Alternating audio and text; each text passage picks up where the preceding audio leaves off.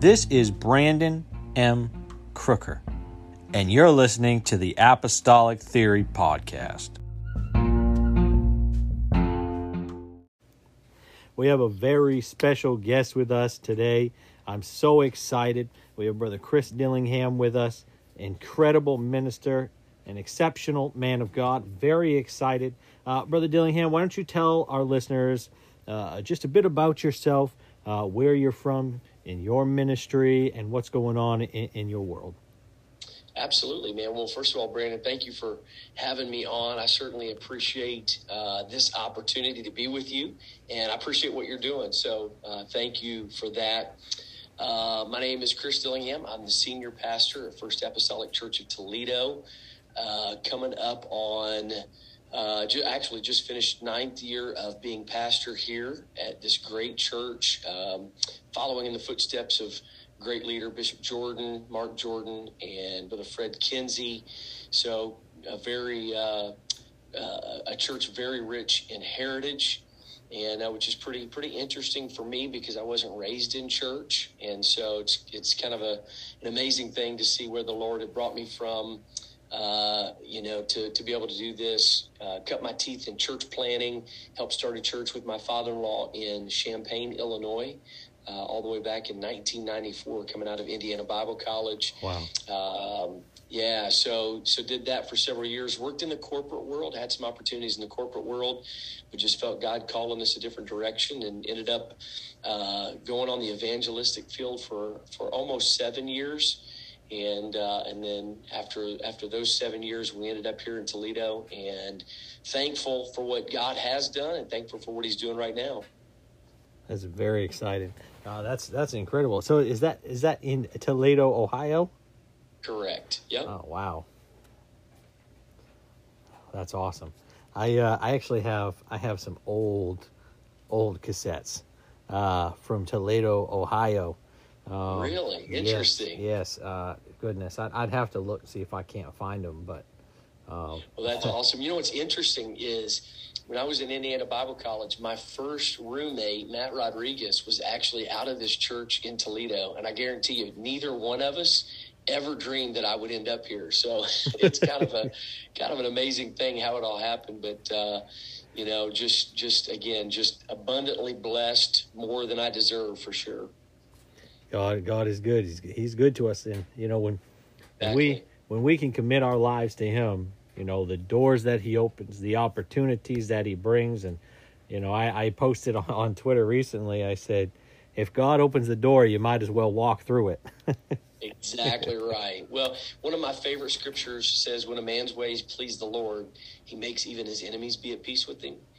And, I just I want to live my life God's way so that it pleases him. And, it's not always been the easy road, but absolutely the most fulfilling and without a question, the best road. Amen. So we've got you on the podcast, and it's my understanding what we're going to talk about today is a little bit about discipleship culture and Sure. and building that within local churches and the importance of that. So why don't you just just take your liberty and share your heart with us? Okay, awesome, man. I really appreciate this, and this is my passion. This is my heartbeat. Again, I wasn't raised in church. God delivered my alcoholic stepfather. My mom and him were about ready to get a divorce, and God radically changed his life. And to be honest with you, I really wanted nothing to do with Pentecost. I was pretty freaked out by all the worship and, all of that kind of stuff. And, but I watched the radical transformation that my father-in-law, or my stepfather rather, experienced. And as I watched that, I couldn't help but just feel that what I was missing in my life, God had for me. And so I experienced that transformation in my own life.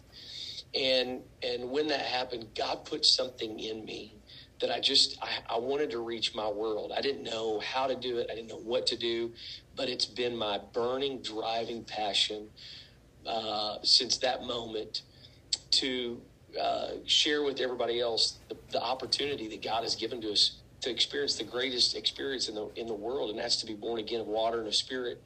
And so, man, just outreach efforts and going on, missions trips, local missions trips, not abroad, but local, and that kind of stuff. And so it's always been kind of a passion of mine. So I just want to share with you a little bit about my story, and then kind of a little bit of what we do with discipleship and the culture that we're trying to build here in Toledo. So I came here in 2012, the end of 2012, for a little interim period to see if it was a fit for me and a fit for the church. And in our first 3 years, I'm gonna go on a low end because I don't know the numbers exactly off the top of my head, and I don't want to exaggerate. But in the first 3 years of me being here in Toledo, we had over 1,000 people filled with the Holy Ghost and baptized in Jesus' name in a 3-year period. And it was amazing. We saw miraculous things take place. God did some amazing things. But at the end of that 3 years, I just had kind of this gnawing feeling that something was missing. And, you have that many people filled with the Holy Ghost, that many people baptized. I've always been told, that if you have that kind of culture and environment, then you're going to grow. Your church is going to grow and whatever. And while our church did grow, we didn't see the kind of growth that I felt like we should be seeing. And it actually started demoralizing our church because they were looking at people receiving the baptism of the Holy Ghost. We just became, massively effective at praying people through and getting them baptized. And then they'd never come back. And I couldn't figure out what in the world was going on. And my brother and I, kind of in the same place, he was experiencing a lot of the same thing. And so there was kind of this frustration. The other thing I knew was that what we were doing was not sustainable. What we had to do to keep that machine rolling and keep it moving, there's no way that we could continue to do that. And so my brother and I ended up going to Exponential Conference, which is the largest church planting conference in the world. And we went to this conference just to kind of like get away for a minute, just see, what's going on out there. Our vision was to launch churches and trying to figure it all out. We had started, actually, I'll back up just a little bit. We had started an inner city campus, and I saw the massive financial and human resources that were required to get that going and get that started. And I started looking at my own life and thinking, man, if I'm really, really good at this, I might be able to do that, maybe 3, maybe 4 more times before my time is up. And, when I look at a population, Toledo Metro, of 653,000 people, that's just not good enough. And so started really searching for some answers. And we went to this conference, and we walked into a breakout session with a man by the name of Dan Grider. And the first words out of his mouth were, the reason the American church is not seeing multiplication revival is because it's not apostolic. And wow, our ears perked up, and we're like, whoa, what? And so he started talking. He probably said or referenced being apostolic probably 30 times in that little session.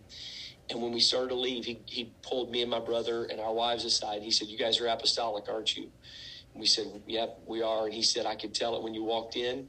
He said, I'd love to connect with you guys. And so we started connecting with Dan. Dan wrote a book called Starfish Movement. I recommend it for anybody, who's wanting to be missional. Long story short, it started us on this journey that the piece that we were missing, we had found or had the ability to get people to the church, to pray people through, to get them baptized in Jesus' name. But what we were missing was not a program. It wasn't, this is how you do church or whatever, because we were having great services. We were having great church. All of those things were just fine. What we did not have an apostolic culture when it comes to discipleship. We had the doctrine, we had the demonstration, but we didn't have discipleship. And so we started on this journey, and I know discipleship has become kind of a buzzword. A lot of people are talking about it, but discipleship is not a program. It's a culture. It's a culture of your people. And so we started on this journey of of developing a culture of disciples that make disciples that make disciples, which in turn will hopefully would hopefully lead us to being a church that plants churches that plants churches. And so I'll just kind of share with you a little bit something that my brother and I developed. I'll give you 30,000 foot view. But in this journey and the things that we learned, we developed something called the map to multiplication. And so there's really 4 key components to that. So the American church is what we call an attractional model church, which basically says we're going to do church really good. We're going to get all the greatest technology and all the great things and lights and all the things. And I'm not against any of that. We do that. But they basically say we're going to do church better than anybody else, and hopefully that will draw people into the church. And then our job is to find people that can be volunteers and stick them into roles so they can volunteer to keep the machine going. They become a cog in the machine. And what we found was that actually produces what we call the first component of the max multiplication is members. And, so members, is kind of this mindset, this attitude of kind of, I pay my dues, which is my time, my energy, my financial resources, and then I expect you to give something back to me. So it produces kind of this consumeristic culture, which is where you get people that are like, hey, I don't like the music, so I'm going to go find me a better church. Or I don't like this program, the youth program, so I'm going to go find me a better youth program. Or, the temperature's not right in the church, so I'm going to go find me another place. It produces this consumeristic mentality. And so what we found was this: the first step in the journey to multiplication is you have to take people from being members to being mobilized, which is getting us into our world. And the process by which that happens is the first step of this that I think we often miss. And I'm super passionate about this because if you ask a lot of people in church, most people will tell you that they were never personally discipled. Our discipleship model basically was it. And I know some people sometimes take this wrong when I say this, and I don't mean it that way, but it's kind of like an indoctrination class.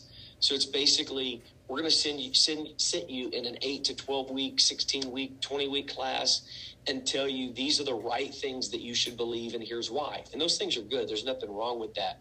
But I think it does a couple of things. Number one, it sends a message that discipleship is just kind of a set season of time. And then once you get done with that, then you're done with discipleship. But one of our key sayings is discipleship is a lifetime process of learning, growing, and changing to be more like Jesus. And so it does that. The other thing is it's built on this notion that if we just give people more information, then they'll believe that. That'll bridge the gap between belief and behavior is just more information. But what we're finding is that's not the case. And this is why you get people that sit in a church pew for their whole lives. They can sit in an apostolic church pew and not believe the message because information alone does not produce behavior. And so what does produce behavior? When you allow Jesus, what does the Bible say? Out of the abundance of the heart, the mouth speaketh. Guard your heart, because out of it flow all the issues of life. And so the process of moving people out of this consumeristic membership position into being mobilized into the world requires the process of us being the disciple. And I had an interesting experience. My brother and I, God has opened up some amazing doors. We got invited to a meeting with the largest, fastest growing pastors in America. There's about 30 of us in this room.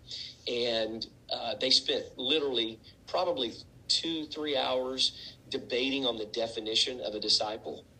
And so we really kind of talked about this, and we settled on this definition. It's a disciple is somebody who's willing to let Jesus change what you care about to match and reflect what he cares about. And so the process has to begin of allowing Jesus to change our hearts so that what's most important to him becomes most important to us.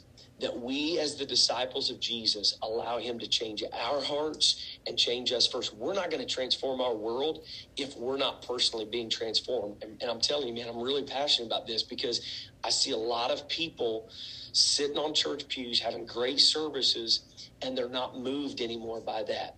And I think a lot of it is because of this consumeristic mentality. And so we begin to walk people through this journey, this process of what it means to really be a disciple, what it means to really let Jesus change what you care about.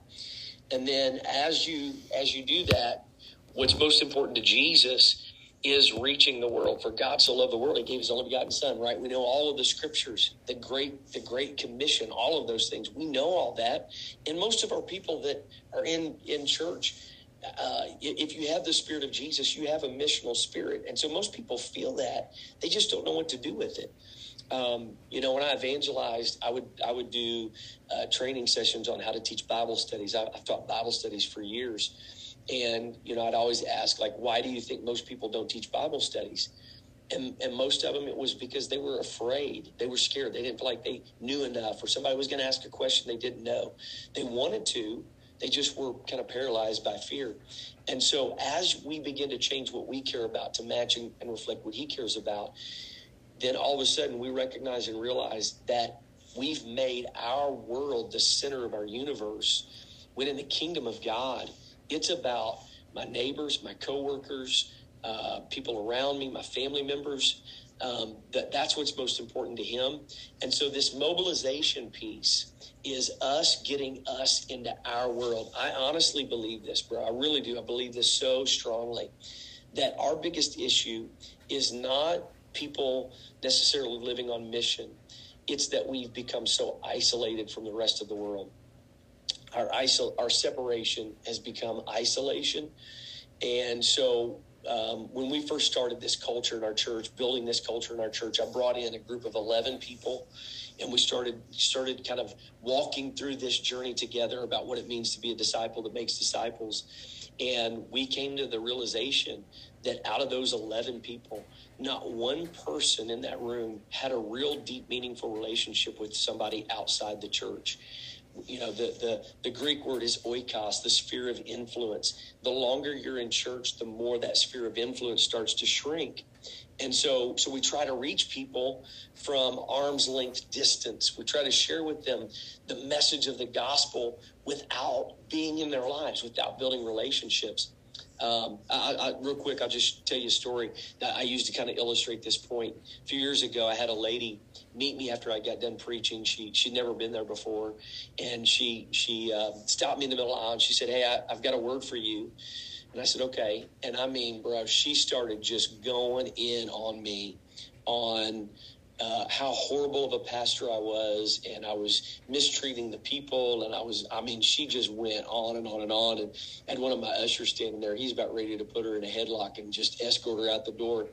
And so she got done, and I said, "Okay, is that all?" And she said, "Yep, that's it."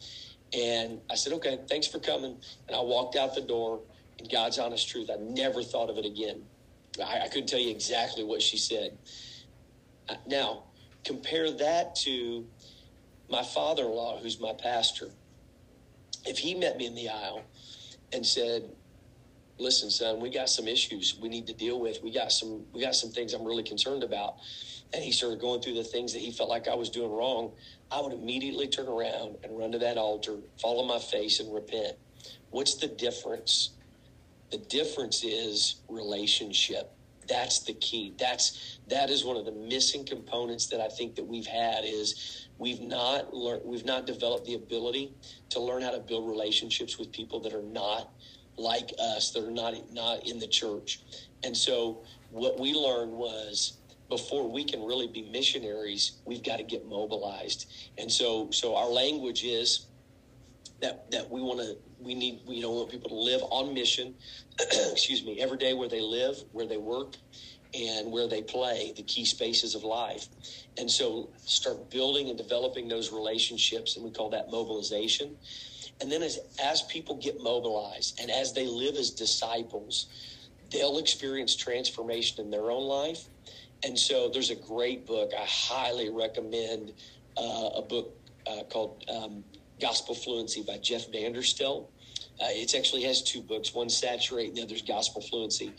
But the essence of the book is that if we can get saturated with the transformation of his Spirit and his Word, then those things naturally begin to flow out of us. I think a lot of times when we view it through kind of an evangelistic lens, we look at it through kind of a script. What am I supposed to say? When am I supposed to say it? How am I supposed to say it?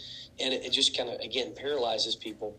But if we get people experiencing the transformation of Jesus in their own lives, then they'll naturally articulate the value system of the kingdom in those places where they have relationship.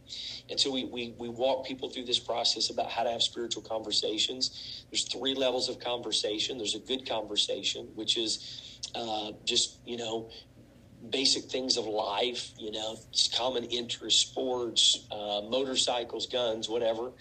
There's crucial conversations where you start talking about key issues of life. And then there are God conversations where a person begins to open up about struggles and challenges and things that they're dealing with that need God in their lives. And what determines the level of conversation is the depth of that relationship. And so, again, teach people to have those relationships and identify where God is working on in a person's life. And so so you got membership to mobilization. Then the next step is from mobilization to missionaries. So mobilization is getting us into our world. Missionaries is getting Jesus into that world that we're now embedded in. And as we have these spiritual conversations, we identify who the Spirit is working on, who he's drawing, places of tension in people's lives. And the term that we use is you identify disciplability. How disciplable is that person? They may be a million miles away from Jesus, but they're disciplable. God's working on their heart. And so the next step is going from missionaries to multiplication. And so we developed a culture of learning how to be a missionary that identifies disciplability and then can develop a discipleship relationship that leads to that disciple becoming transformed by the power of the gospel. And so then our vision and what we're seeing play out is we've got a couple of examples right now that out of that missional overflow, then we'll launch, we call them missions. They might be church plants. And the reason we call them missions is because we believe in conventional and non-conventional church planting. And so it may not look like, for example, right now we have a church plant in a motel. God opened up a door. It's a nights in motel. It's primarily families living in transition, dealing with addictions and habits, a lot of poverty. And God has opened an amazing door there. We've seen him do some tremendous things. The first few months we were there, we had about 6 or 7 people that we had gotten connected with that died of overdoses in the motel. And we went, just started loving on people, started identifying who is disciplable, started making disciples. And actually the mayor and the police chief came out and wanted to thank us because from the time we were there, the number of calls that they had to come out there had significantly decreased, and there hadn't been an overdose. I think it was like 3 or 4 months, which was, unheard of at that place. And so again, the map to multiplication is moving people from membership to mobilization to missionary to multiplication. And I genuinely believe, I believe this apostolic message. I believe that this is the hour for revival. I believe this, there were some statistics. My brother and I talked about it on our podcast today. There are some statistics in Australia that they're now, the new numbers show that in Australia, the number of people that identify as Christians is under 50%. It's 44%. And the number of people that identify as atheist or unbeliever, no God, is, I think it was 39%. And so, this is a trend that's happening around the world.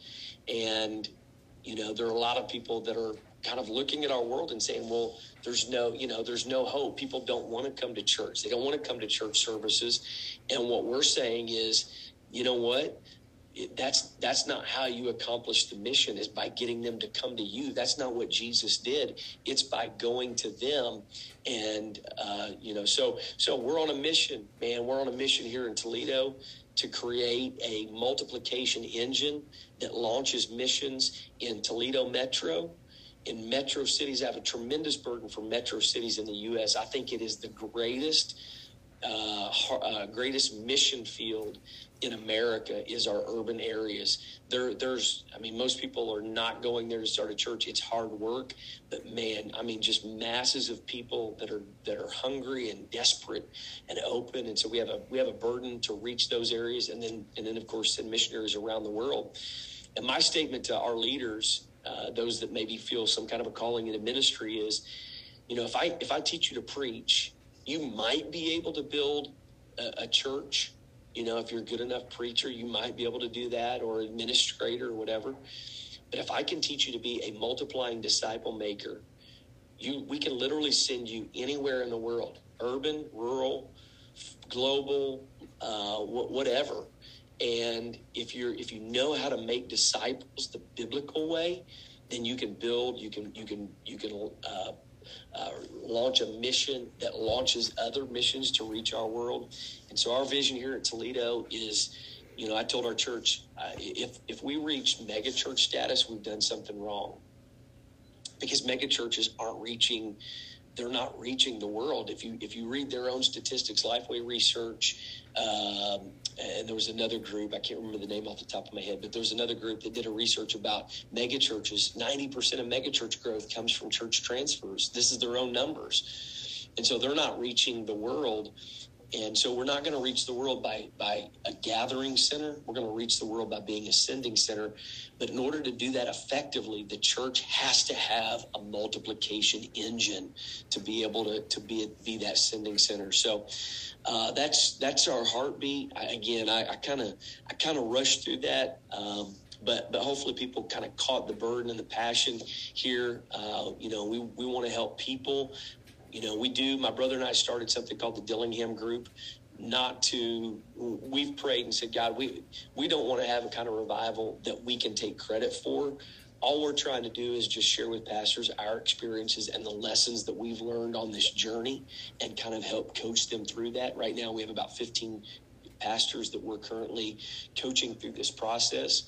And so we've started on this journey, and, there is a movement. I'm telling you, there is a massive movement that's happening among our churches and our pastors and our leaders that are saying, you know what, we're racing the rapture. Jesus is coming soon, and we've got a lost, broken, desperate, hurting world that needs to hear the apostolic message. They need the gospel. We just got to get to them. And so that's our heartbeat, man. That's our mission.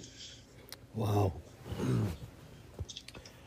And you brought out a ton of great points about what discipleship is, and how we can truly achieve biblical discipleship. We could go right into it. We could talk about how Jesus, he went out and told them, he helped them, he did things for them, he performed miracles, and then he said, well, follow me. Absolutely, man. And so for us, a lot of times we'll get questions from pastors about how do you change the culture? And I just so strongly believe in the Jesus model. And, certainly Jesus ministered to the multitudes. He certainly reached the multitudes. But most of what he did is he spent the majority of his time with 12 guys. Right. And poured into them the value system of the kingdom. And then he would say, okay, watch what I'm doing. And then he would send them out. Now you guys go do it, and then come back and we'll talk about it.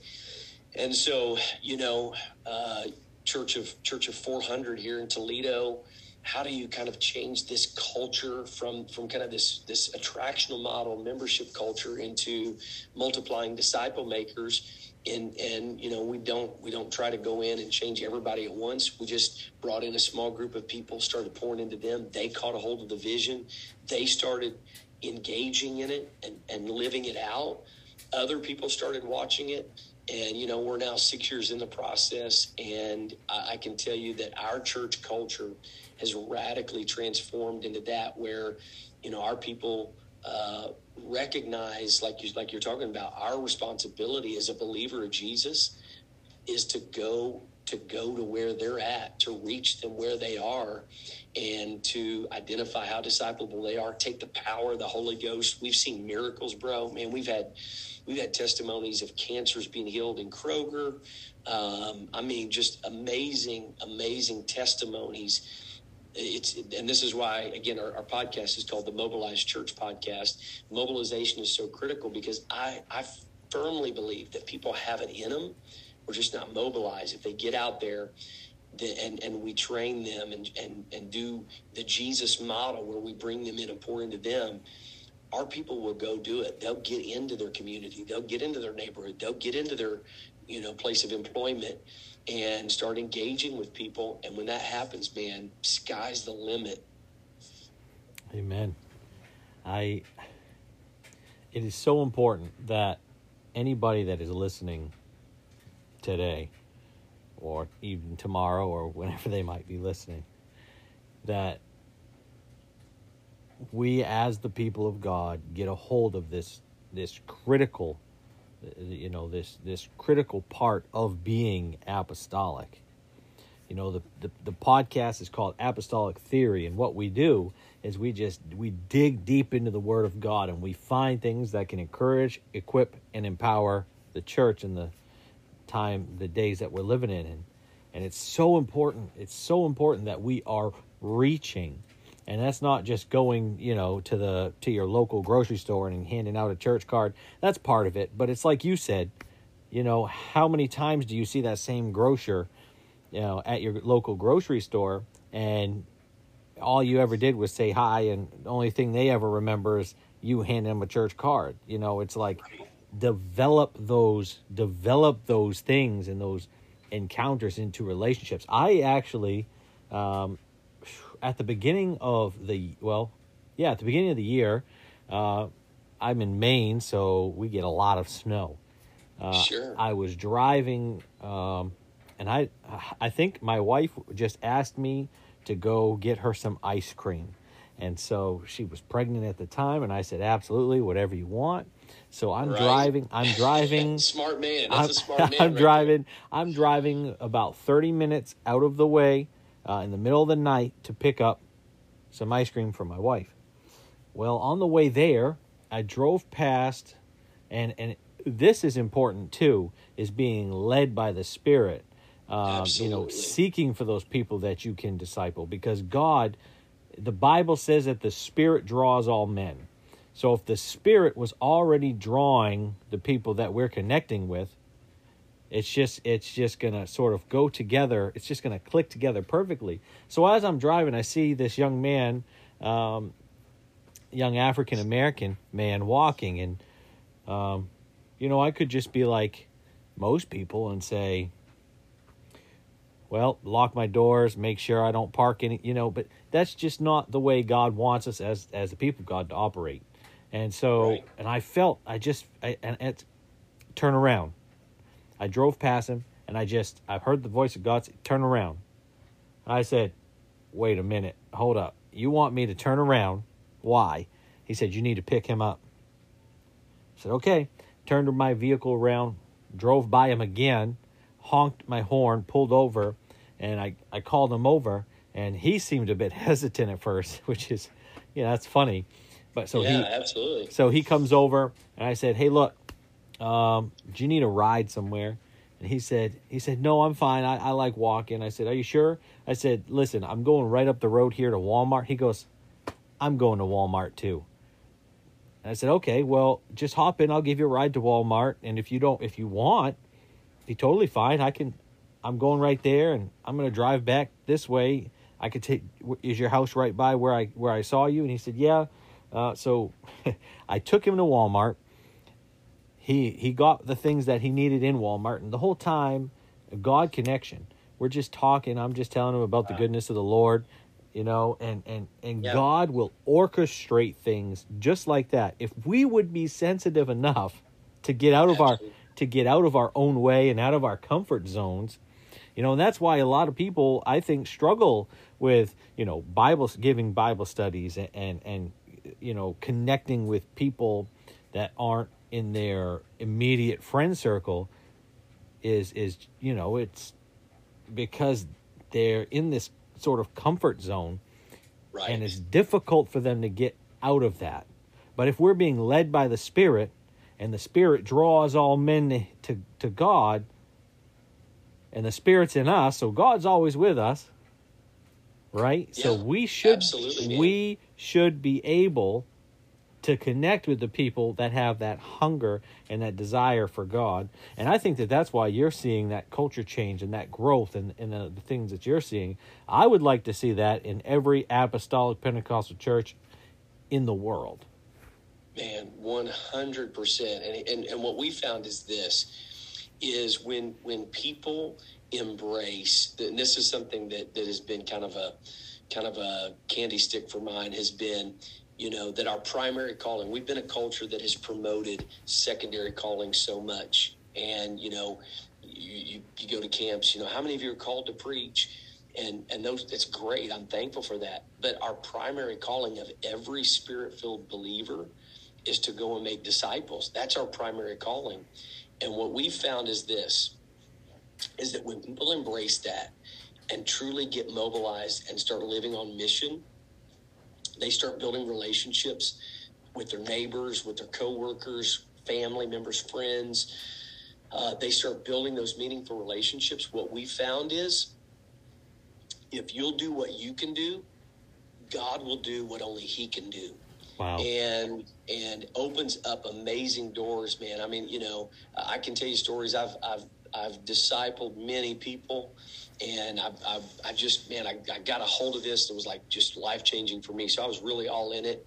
And I was in my office one day, and they make fun of me here because I actually have my own plaque on the wall at our local barbecue place, City Barbecue. I've got my plaque. It says, "#1 fan, Pastor Dillingham." I call it my daughter work because I don't drink coffee. So I go to this barbecue place and drink sweet tea and just do a little work there and whatever. So I built relationships with all the people in there. They call me pastor, all those kinds of things. But I was in my office one day, and all of a sudden, man, I've been making disciples in discipleship relationships, and the Spirit of God spoke to me and said, "Go to City Barbecue." And I'm like, "Yay, Lord, here am I. Send me. I'll go. I'll sacrifice and go to City Barbecue." So I went, and I walked in, stood there, and just kind of was looking around, didn't see anything. And this guy was in front of me, took his order, and I really felt like that I was supposed to engage him somehow. But he was talking, he grabbed his order, he walked out, and I was like, man, it's really weird. I thought that was the guy. And about 3 minutes later, I look around, and he's coming in the door, and he walks up and stands right next to me. And I said, "Man, bro, I thought you already ate. You finished that off and ready for more, or what's going on?" And he said, "No, man, I just forgot something," and blah, blah, blah, blah, blah, whatever. And so we started talking. I just started up a little casual conversation, and he was sitting there waiting. I said, "Man, tell me your story. Where are you from? You from around here and whatever?" And he said, "Yeah, I'm from around here." And all of a sudden, man, something just came over him. And he just started telling me about his wife had just left him.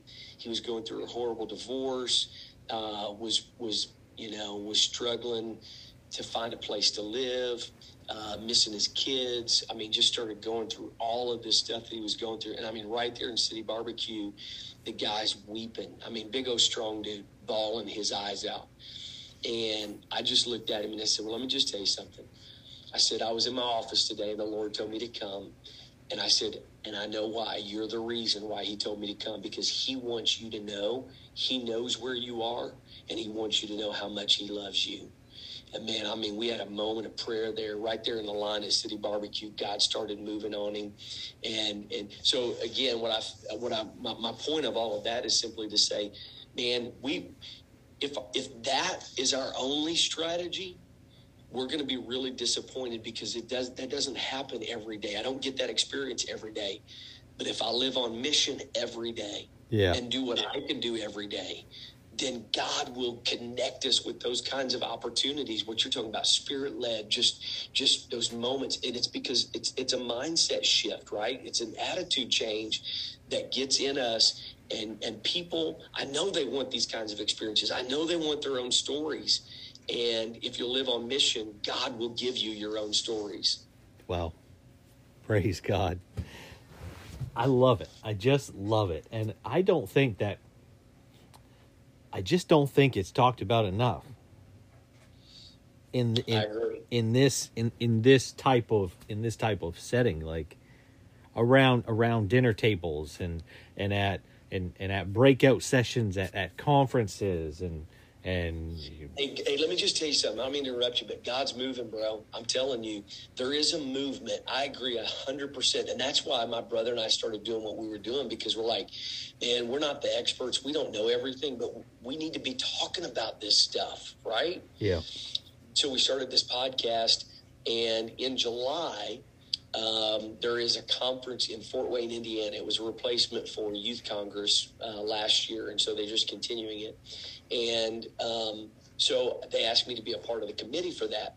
And in this committee meeting, they do these breakout sessions in the morning, or like a forum discussion for the morning session. And they got to talking, and I wasn't obviously going to promote myself or whatever, but at Great Lakes Youth Convention, July 27th through the 29th in Fort Wayne, Indiana, my brother and I, they've given us, I think it's an hour and a half, Thursday morning and Friday morning, to talk to the next generation about being disciple makers, about how to reach our world, about how to transform the next generation. So you're right. I think if we can talk about it, if we can get the word out, I think people are hungry for it. They just don't know what to do or where to go. Yeah, absolutely. So as we're coming to a close from this absolutely incredible spirit-led conversation, somebody's listened this far to the episode. What is one thing that you want the person who has listened this far to walk away from this episode with? What I would say is the first place you got to start is, and this is going to sound, people are going to think, really, this is what you're going to, but I'm telling you, this is the secret sauce right here. And that is, you got to start with personally re-engaging as a disciple of Jesus, to be the disciple. I am convinced that if we'll get back to genuinely being a disciple every single day and let Jesus change places in our hearts. Look, most people that are listening to this podcast, they're not smoking crack, they're not drinking Budweiser, they're not partying and carousing, they're not living all of these big sins. But there are people listening to this podcast that have fear, that have anxiety, that battle depression, that, question whatever. All kinds of things, living with doubts in their minds. Those are places that God needs to transform in us. And here's what I'm convinced. I'm convinced that if a person will be the disciple, Jesus said, the Spirit of truth will come. And when he comes, he will lead you into all truth. If we can get people to living every day where they're influenced by the power of his word and by the power of his Spirit. So what we teach people is get into the word. If you're battling anxiety, just Google scriptures about anxiety and ask God to speak to you through his word and through his Spirit, and watch God begin to transform those places. Because think about this. Remember when God transformed you the first time? I feel like I have a little bit maybe of an advantage because I wasn't raised in church, but I remember that feeling. And so many people lose that sense because we stop being transformed by his Spirit. But until Jesus comes, there are places in my life that are not like him, and I need those places changed. And if I'll experience that, here's what I know will happen. People will be so excited when they get liberated from anger, or they get liberated from lust, or they get liberated from anxiety, that you can't shut them up. You won't be able to stop them from talking about the goodness of God, about the things of God. So my challenge to them is start with getting back to being the disciple. What places in your life do you need Jesus to change in you that don't reflect the value system of the kingdom today? If you do that, I believe that the Spirit of God will do the rest. So you talked a little bit about fear and disciple making. Think about this for a second. Think about Jesus has been crucified. He's dead in a grave. A few people have seen him risen, but not all the disciples. Yeah. Not all the disciples have seen Jesus walking and living. And there's a moment where Jesus shows up, shows himself to them all, and then says, all right, I've already shown you everything you need to do. He doesn't continue to walk with them. He says, all right, see ya, I'm out. And then says, do what I've taught you to do. Think about that. And who knows what kind of fear and what kind of frustration and what kind of anxiety and what kind of doubt that these people had. Think of Thomas. Think of even Peter. Just think about them and how they had these doubts. But doubt didn't keep them from doing what Jesus had told them to do. They turned their known world upside down, bro. Exactly. That's it. Why? Because they had a missional spirit inside of them. Yeah. Right. And we know that Jerusalem became the gathering center. God had to send persecution to Jerusalem to get them out. Antioch became the centerpiece. Shouldn't have been, but it became the centerpiece of the Book of Acts church, because it became the sending center that launched missions, around the world. So I 100%, man, the fear, the doubt, a lot of questions. I'm sure they questioned their ability to do what Jesus did. But what did they do? They come out of the upper room and they immediately basically imitate the ministry of Jesus when they said to the man at the gate, beautiful, silver and gold have I none, but such as I have give I unto thee. Rise up and walk in the name of Jesus. Right? That was basically an imitation of how Jesus raised the lame. And so they were imitating that. That's what we're called to do. That, let the Spirit of God pour into us, and let us as disciple makers model to others that you do this, and then go send them out to go do it. And I think one of the great mistakes that we make is that when you get somebody transformed, they come in from the world or whatever, we tell them, hey, listen, go sit in a class, wait until you really get everything just set and whatever. And what we've said is, no, when you get somebody and God is delivering them from crack, or God's delivering them from, alcohol or whatever, as God's transforming them, send them back out to their world. It's the greatest opportunity we have. I'm going to disciple them. I'm going to help him, walk through this journey together. But he can be the connecting point for us to those people that Jesus desperately wants to reach. And so, man, I agree 100%. Get people filled with his Spirit and watch them go to work and change their world. Amen. Well, Brother Dillingham, this has been truly a blessing. This is good stuff, and it's fundamental, and maybe even elementary, but it's simple but profound. It's what we need to do as the church. So thank you so much, bro, for sharing your heart with us. I appreciate it. Well, man, I really appreciate the invitation. And I'll just, real quick, if you don't mind, I'll just leave. If people want more information, they can check us out, thedillinghamgroup.org.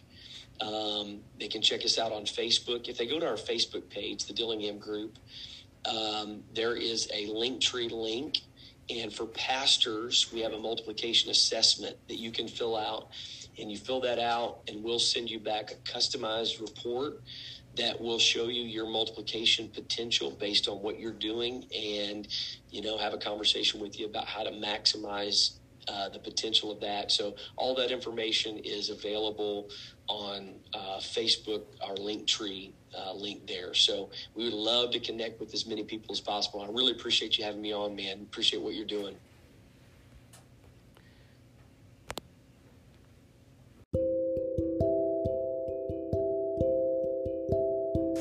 This podcast is brought to you in part by the Pentecostal Periodical Magazine, a 501c3 ministry with writers who believe and live apostolic doctrine.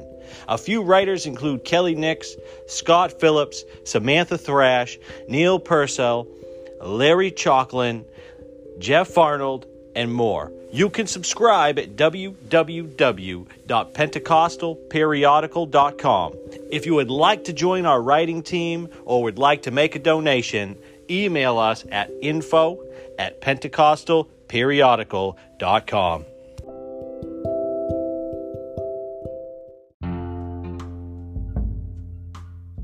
This podcast is made possible because of listeners like you who are willing to bridge the gap. We now have a sponsorship program on our Anchor website in which you can become a monthly sponsor of $1, $5, or $10 a month. Follow us on Instagram, Twitter, or Facebook.